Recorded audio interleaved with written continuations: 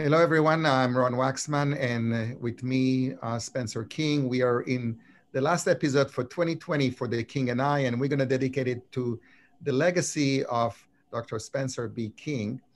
And I actually take like three main topics out of many, probably, that made a lot of impact on the field of interventional cardiology.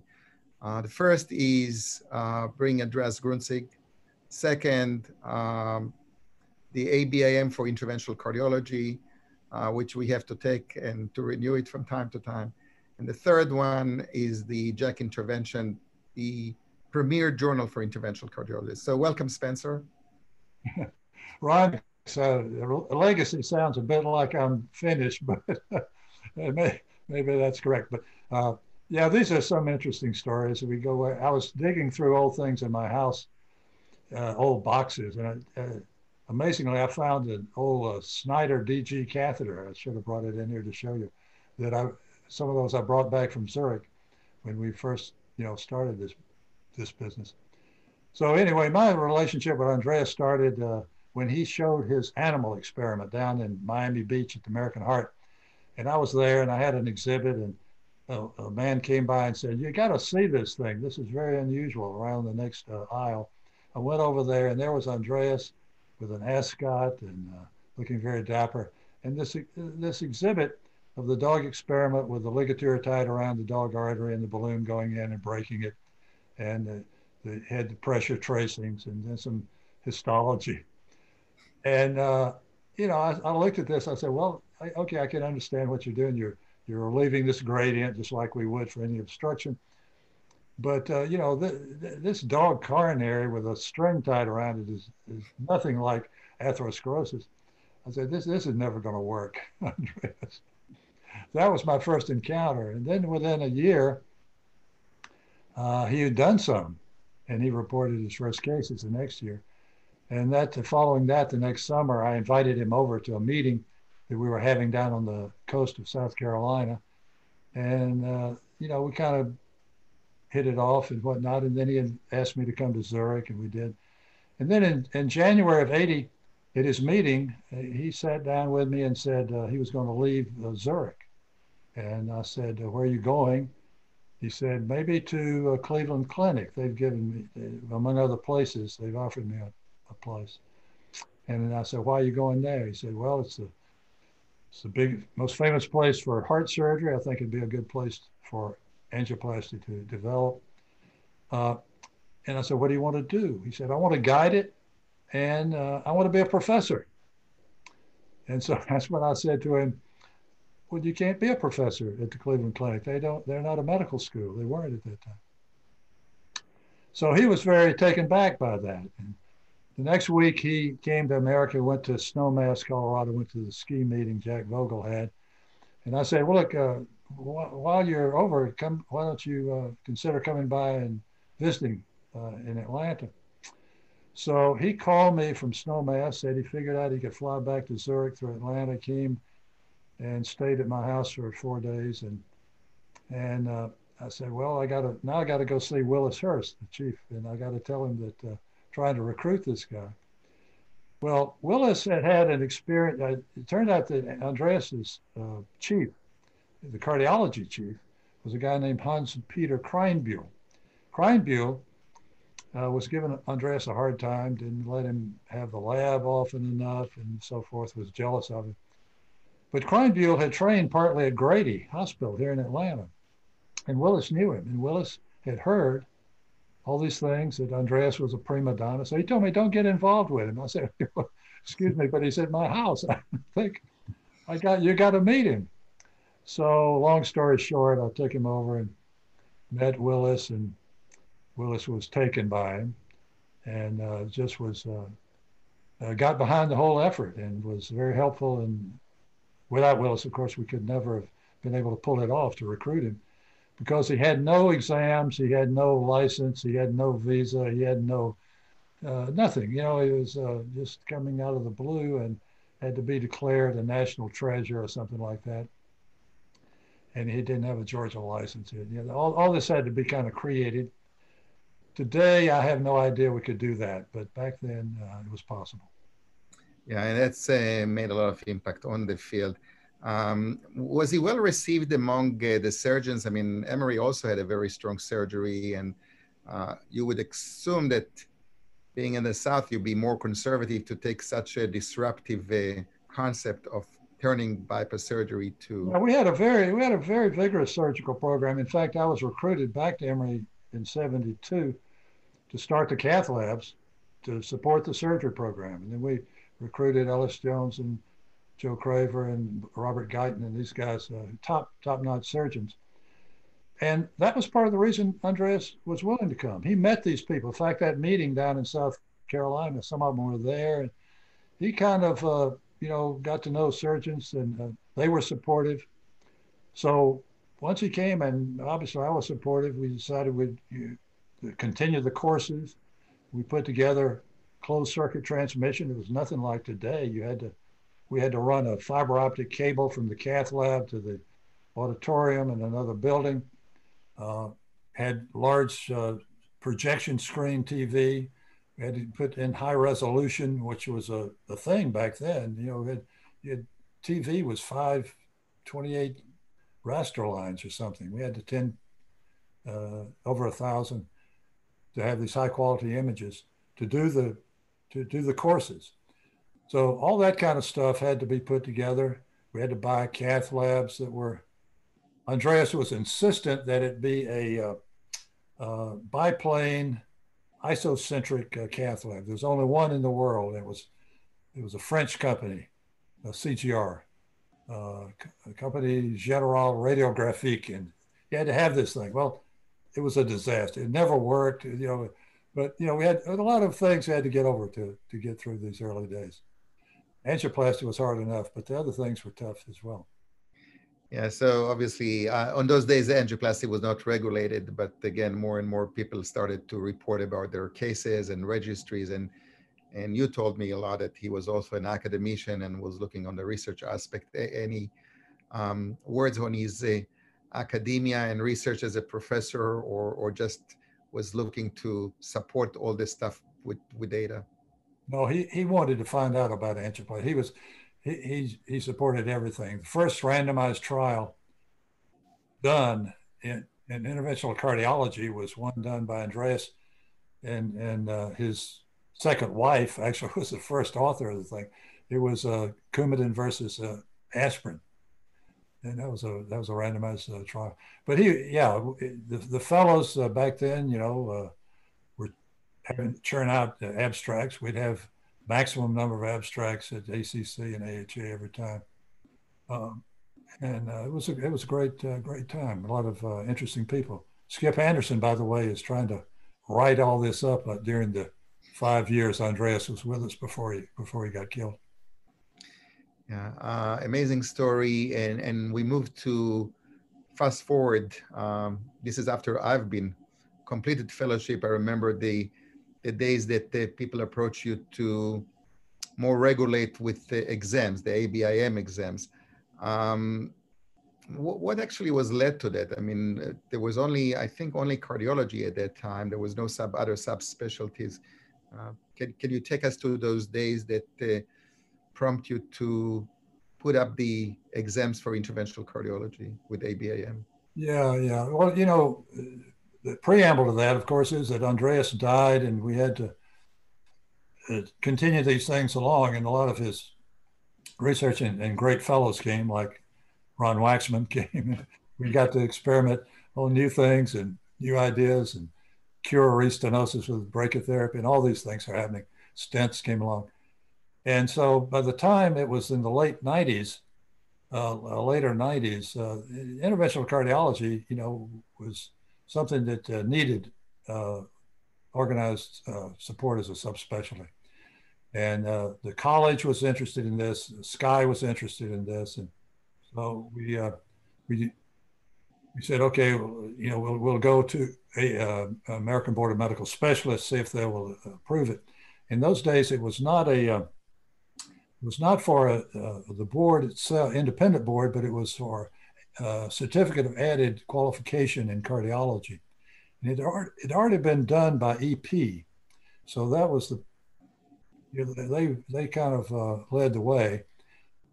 So when we wanted to do it, I was talking to Tom Ryan from Boston University, who had been on the ABMS, and he said this is going to be tough. He says the board doesn't like to approve new subspecialists.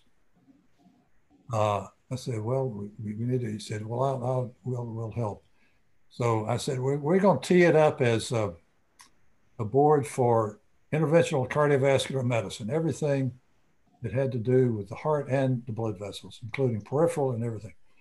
And I said, even though we aren't really training everybody in all these things, maybe we should go for that. Actually, my idea was not to go for that. My idea was to go for cardiology. I think he's the one who told me, no, you should go for the whole ball of wax. So the reason is the radiologists are going to go crazy about this. They're going to oppose it. And so if we go for everything, maybe we can compromise. So I did. I presented the whole argument. The radiologists did go crazy. And so we said, okay, we give up. We'll give up the peripheral. We'll just do the heart. They said, okay, fine. So that was it. And as you know, gradually, the peripheral became part of interventional cardiology. So that's kind of the strategy we had negotiating to get the whole thing done. Started the board in '99. Initially, we had to figure out who could take it. Nobody had been officially trained. There were many training programs, but the people out there doing it needed to take the exam, and who could take the exam. So we arbitrarily set the criteria. If you had done 500 cases lifetime, that was would get you in. If you did 150 cases a year for the last couple of years, that would get you in.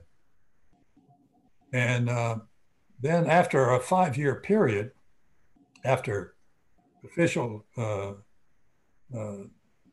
board training programs, ACGM, ABIM programs were developed, then the only people who could take it after that were the people who'd been through the official ABIM training programs. Let me ask you, this is a question that comes now, I think, with the structural heart. Obviously, now we change a little bit the configuration. We have the heart team. So the surgeons are involved, interventionalists are involved, other people are involved, disciplines. So Sam actually did suggest that we'll do now exams for the structural part, like for TAVR, mitral, all LA closure, PFO closure, all of the above. Now, you do have something in between here. You have the surgical boards, you have the interventional cardiology boards. If they would come to you today with an advice, how would you fit the structural part that we are doing into this exam? And again, it's a little bit better, because I remember on those days when you started the exam, there were a lot of people that they went through this, they go to the course, they see one, then they do one with a proctor, and the third one, they would say, I can teach you how to do it. That was basically the certification that they gave to themselves. But that was before the ABIM. Now we do have the interventional cardiologist. So wouldn't that be easier just to add a structural section there, rather than to have something like completely new that both surgeon and interventional cardiologists and all the other people that in the heart team will have to take? What would your take on that? I think it's a mistake. I think one of my concerns is that interventional cardiology is sort of dividing up now into the structural people and the heart and the coronary people and the peripheral people. But as you think about other specialties, cardiac surgery, all kind of technologies came along. Started with cardiac surgery. They closed ASDs, and they've treated tetralogy of Fallot, and they treated congenital. Then they valves came along. So a lot of them started doing valves. Transplant came along. People started doing transplant. Not everybody. Some people do. You didn't create a separate specialty for every little technique you do, even though some people concentrate in those areas.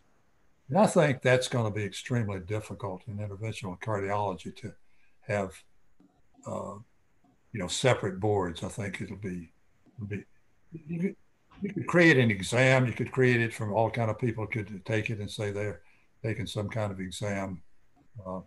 But I don't think you're going to develop another subspecialty within interventional cardiology. And in fact, I think if we're responding to the needs of the practitioner and the patients, the people who do structural in many places also do coronary. Yeah, most of them. So, why do that? At our place with Babliaros and Adam Greenbaum and the group, they're so into it, they do it, all the time. And I don't know if they ever do coronaries, but we got a lot of people do it. But I think if you go everywhere, you'll find a lot of structural people are do both. And so I don't think you're going to end up with a separate specialty. Yeah, and it's not fair for those who doesn't want to do structural. So you're going to take the boards and then you're going to have a segment, another day to add to that. It's becoming very complicated. Let's move to the last segment of the legacy, which again, I'm leaving you some other legacies in the future. We're not ending this program today. And that's the journal. So when you started the Journal of Interventional Cardiology, the JACC Intervention, there were already journals in cardiology, and there was also, I think, CCI. But there was kind of, maybe you tell us, what was the need? I mean, how this whole journal was created. Now it's a premier journal for interventional cardiology, probably the number one. But it has to start from somewhere. So how this was all started? Well, I was called a meeting, a small committee to think about new journals for our ACC. The chairman of the publication committee was Gene Braunwald. And so we met and we talked about all kind of things. Should we do EP? Should we do heart failure? Should we do intervention? Should we do, all kind of things, imaging. So what we decided was in this committee that we all voted that we should have imaging and intervention, and those should be the two journals that we would start. So we had meetings. We decided to do that. I was on the committee to select the editor. The really outstanding people applied for the job. We had the meeting. They all came and gave their proposals, and for one reason or another, different members of the committee favored one or the other. Or we settled on the imaging. We got Jagat Narula to be the editor of imaging. And on intervention, I had two favorites of mine that I wanted. But the meeting ended and Braunwald adjourned the meeting without selecting anybody. So a week later, I get a call from him and he says, "We had a call without you." I said, "Oh, I'm sorry, I missed the call." He said, "No, intentionally without you." He said, "The committee decided you should do it." I said, "Oh my God, that's terrible because I wasn't even applying for it."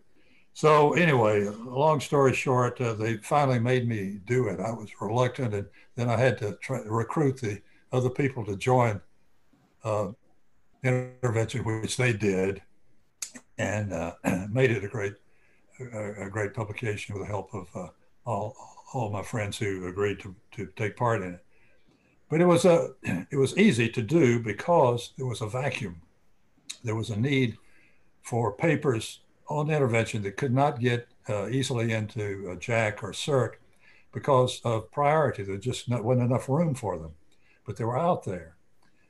And those were the places most of them went. If they didn't get in JACC and CIRC, they had to go to a lower impact journal. And at that time, CCI just didn't have a very good impact. And so people were left with a decision, what do I do with my paper? So it was a need. It was out there. It was very much needed. And so it took off. And our impact the first time around was 5 or something like that. So that was quite good. And we got it up to 10 eventually. But that was good. But we had a great time with that. I thought it was a wonderful tenure. I was editor for 10 years. My last article I think I wrote was thanking everybody.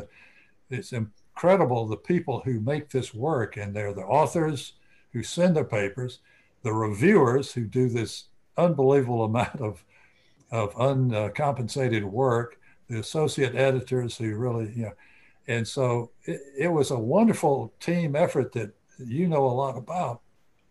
That was tremendously rewarding, and it was good to get it off my shoulders eventually after my 10-year term.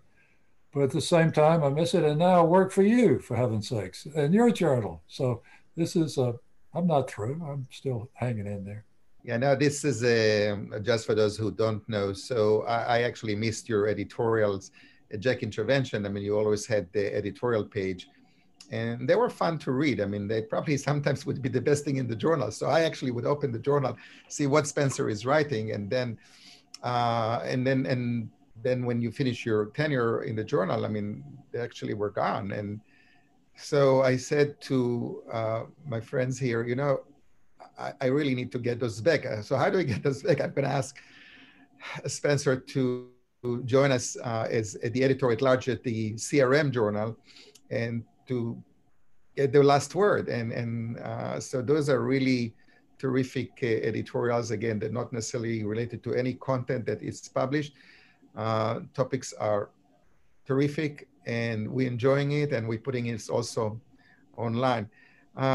So I've enjoyed it, but I'm going to quit writing about COVID.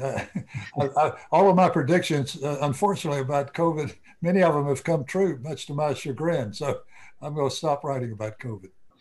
Yeah, one thing that I would ask you, when you look forward with all the digital news websites, the fact that a lot of people being accused, they're not even reading papers, they're just reading the abstract and the conclusion. What is your vision in terms of the future of the written and all the open journals and all this stuff? I mean, are we going to still look in journals like 10, 15 years from now? I think a lot about this because we've gotten into this rapid news cycle where everybody wants to know everything right away, and there are a million people covering the news. You can see that every minute, and sometimes I think that's counterproductive to really digesting it. For instance, go back to COVID. So we've got 2 vaccines, right, that are coming out. Everybody said, oh, great. It says 94.5, 95% effective. What does that mean? Today, for the first time, we had a teleconference here at Emory, and they went through the studies carefully and the exact data that's in there in terms of what this meant, how many got infected, how many were seriously infected. So the ability to just get the news bang out there and the ability to have people reflect on it, I think are 2 different things. So I think medical publishing is going to be important. I think that having a place for researchers to be able to publish their work actually stimulates research. They've got to think they can get it into something that's going to be read, it's going to be consumed, it's going to have some value to them. At the same time, I think that the process, and I complain about, okay, if I write something today, it's not going to come out in your journal for a couple of months. I complain about that. Same thing was true for Accel. I did 10 years of, not 10 years, I did 2 years of running Accel. I love those things because they would get into the nitty gritty of what people were presenting, but you didn't hear about them for several months after it was all over. So this fast food, this getting the immediate gratification of what happened. Okay, let's see, what happened today. And then there's what happens once people begin to debate it and digest it and maybe try to reproduce the results. So I think there's a place for both these things. I think journals will continue. I think it's going to be important, whether they're electronic, whether they're in print, how you get hold of them. Will change. I still love the print to look at, but I admit that this is going to go away at some point. The other debate in publishing is whether things are going to be, a subscription model like we have for New England Journal, like we have for Jack, where you have to buy it. You either buy it through membership in in an organization, or you buy it through just subscribe to it, or whether everything is open access, whether the researchers themselves are going to pay to publish their stuff, either pay personally or more likely the sponsor of the trials and everything will have to pay for it. And then it's immediately available. There's a lot of pressure to do that. A lot of pressure for everything to be open and accessible. So the open access is one thing. The model of how you do it is another thing. This is going to impact publishing a great deal. And the people who get all the advertising dollars, and the college, by the way, is the leader in getting those dollars, are hard pressed to go to straight open access, where now they got to tell the author, okay, here's how much it's going to cost you to publish it. I worried at first about, whether there's a conflict of interest, people buying their way in. I guess you can control that, but it's still a big thing for people to worry about. But regardless of how we get it out there needs to be a forum for good research. It needs to be broad-based. Every journal does not have to be a 20 impact factor journal. Some of the most interesting journals, and I think yours is among them, publish things that people are really interested in hearing about. And so what I call second-tier journals, extremely valuable. And sometimes what gets into even trials that get into the journal stimulate thought much more than a trial that has to get in New England or Circ or JACC or something, just because it's very expensive. It's 10,000 patients. Some drug company has paid for all this. It's going to be published in a big journal. It's going to test stent A versus stent B. We all know from the outset that it makes absolutely no difference, but it's got to be published. So to me, those trials, they're going to get in the top journal, but they're totally not interesting. Whereas whether other smaller trials may take on an unstudied subject and yet point to something that really needs to be looked into. So I think. I agree with you. I mean, I think there's a lot to discuss about this open versus non-open and who's going to pay and not going to pay. Actually, this could be a good topic for us to start the next season, which is going to be in May. But that's to remind everybody, this is our last session in our 2020 season, which was a great. We had multiple stimulus meetings, the King and I. We got a very good comments on that. I enjoyed it immensely. So I do want to repeat it, not exactly the same topics, but other topics as we come back sometimes in the spring for another season of the King and I. And I'd like to thank you, Spencer, for being a great sport. And we always had the after and before talks, which are also, they're not public, but I get a lot out of this. So personally, I'd like to thank you. Looking forward to continue to work with you on CRT Online, and the CRM journals and other interactions. It's great being with you. Thank you, Spencer. Okay, let's all stay safe until we get to the other side of the vaccine. Or the vaccine, okay. Thank you.